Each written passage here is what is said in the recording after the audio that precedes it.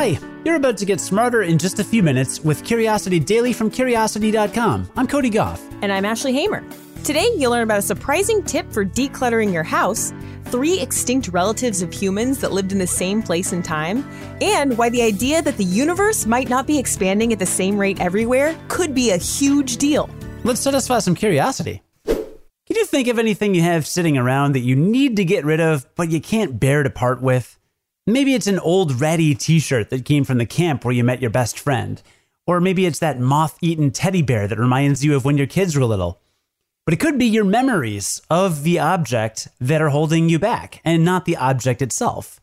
And researchers have found that you can save these memories in a different way than just by keeping the object around. Which is good news if you're in the midst of spring cleaning and you're trying to give yourself some extra space. See if you can relate to the story of Karen Winterich, an associate professor of marketing at The Ohio State University. She had a pair of basketball shorts in her closet for years, long after her high school basketball days were over. But every time she went to toss them out, she remembered one glorious victory against her school's biggest rivals. It wasn't the shorts she valued, but the memories they evoked. So she teamed up with fellow marketing professor Rebecca Rezick, and the two came up with a test to determine whether immortalizing the memory could make it easier to let go of the memento. They started a donation drive in 6 university residence halls right before students went home for winter break. Half of the roughly 800 students were presented with an ad campaign that read, "Don't pack up your sentimental clutter, just keep a photo of it, then donate." The other half saw ads telling them to donate their keepsakes without any mention of a photo. Just as the researchers predicted, the students who were encouraged to take a photo donated much more stuff, 613 total items to the non-photographers' 533. So when it's time to clear space at home, start with a camera. If you have a photo to look back on, letting go of those memory-laden objects may be a whole lot easier.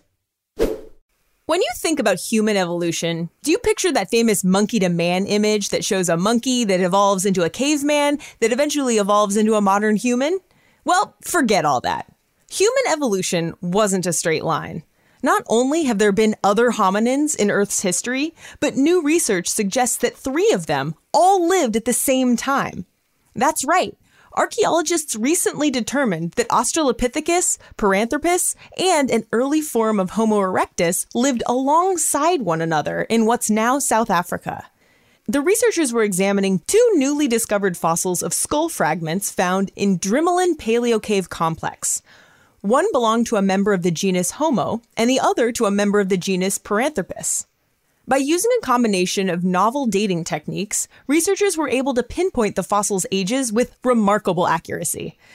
Those measurements showed that the fossils were deposited between 2.04 and 1.95 million years ago.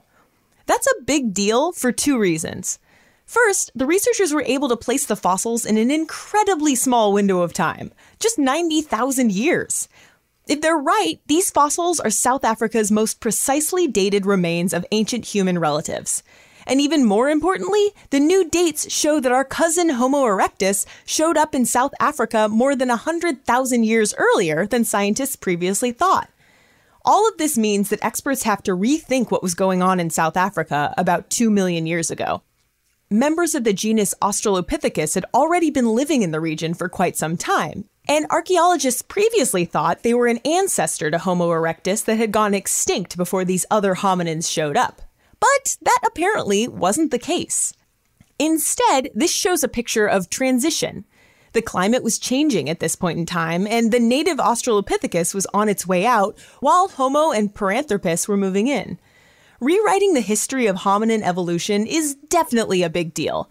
But the most important part of this study may be the new techniques the researchers used to date their finds. With any luck, these new methods will yield even more discoveries that will help us learn more about our branch on the tree of life. The universe is expanding. We can all agree on that. Scientists also pretty much agree that it's expanding at the same rate everywhere. A lot of our knowledge about the universe relies on that fact, actually. That's why the results of this new study are so alarming, if true. New research suggests that the universe is expanding unevenly. If that ends up being right, cosmologists are going to have a lot of work on their hands.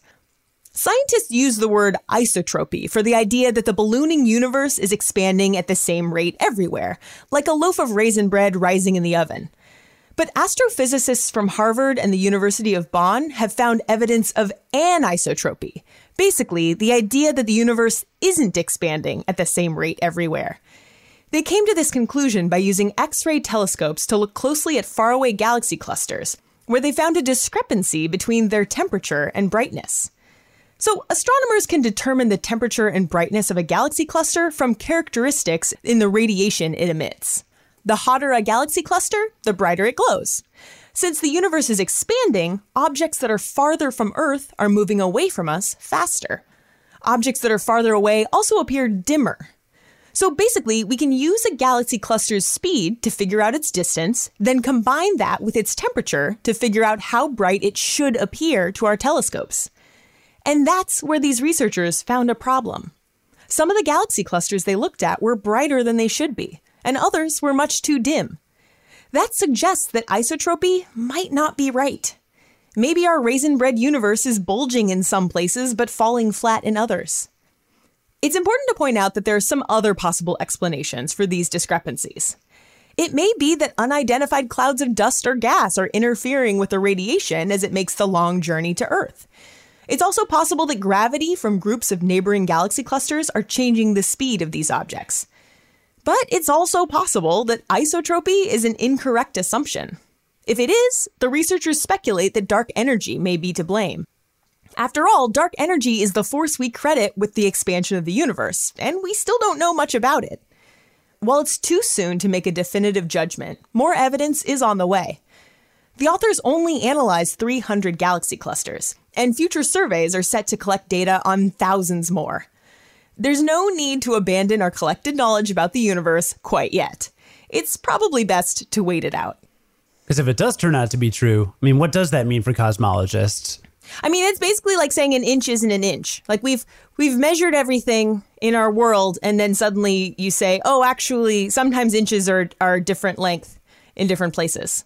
You know, you wouldn't be able to know anything. That would be a little confusing, especially if you're buying paint to like paint a room or like measuring floorboards. Right. And if you said, oh, well, a foot is actually a different length when you're on the second floor than when you're on the first floor. Yeah, I don't like that. Let's wrap up with a quick recap. What did we learn today?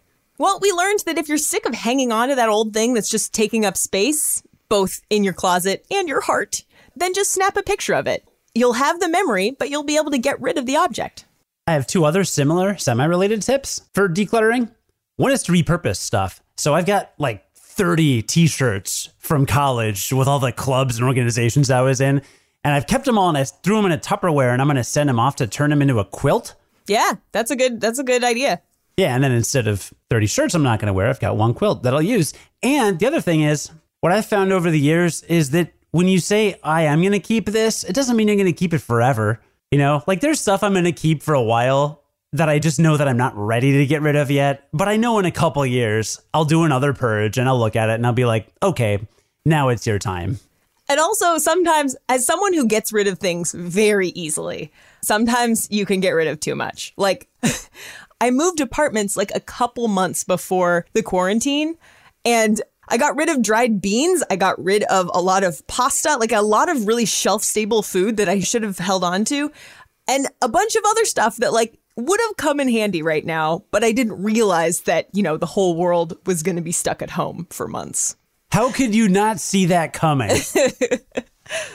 And we also learned that researchers used new dating techniques to figure out that 3 hominins lived on the Earth at the same place in the same time. And that changes what we think we knew about human prehistory. Even when you and I were in high school, what we knew about human evolution was so different than what we know now.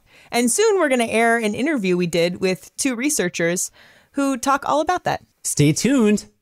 And we also learned that new research suggests that the universe might not be expanding at the same rate everywhere. And that changes a lot for cosmologists. Maybe. Yeah, they're going to have a lot of trouble putting in their floorboards. I see what you did there. Oh, that was good.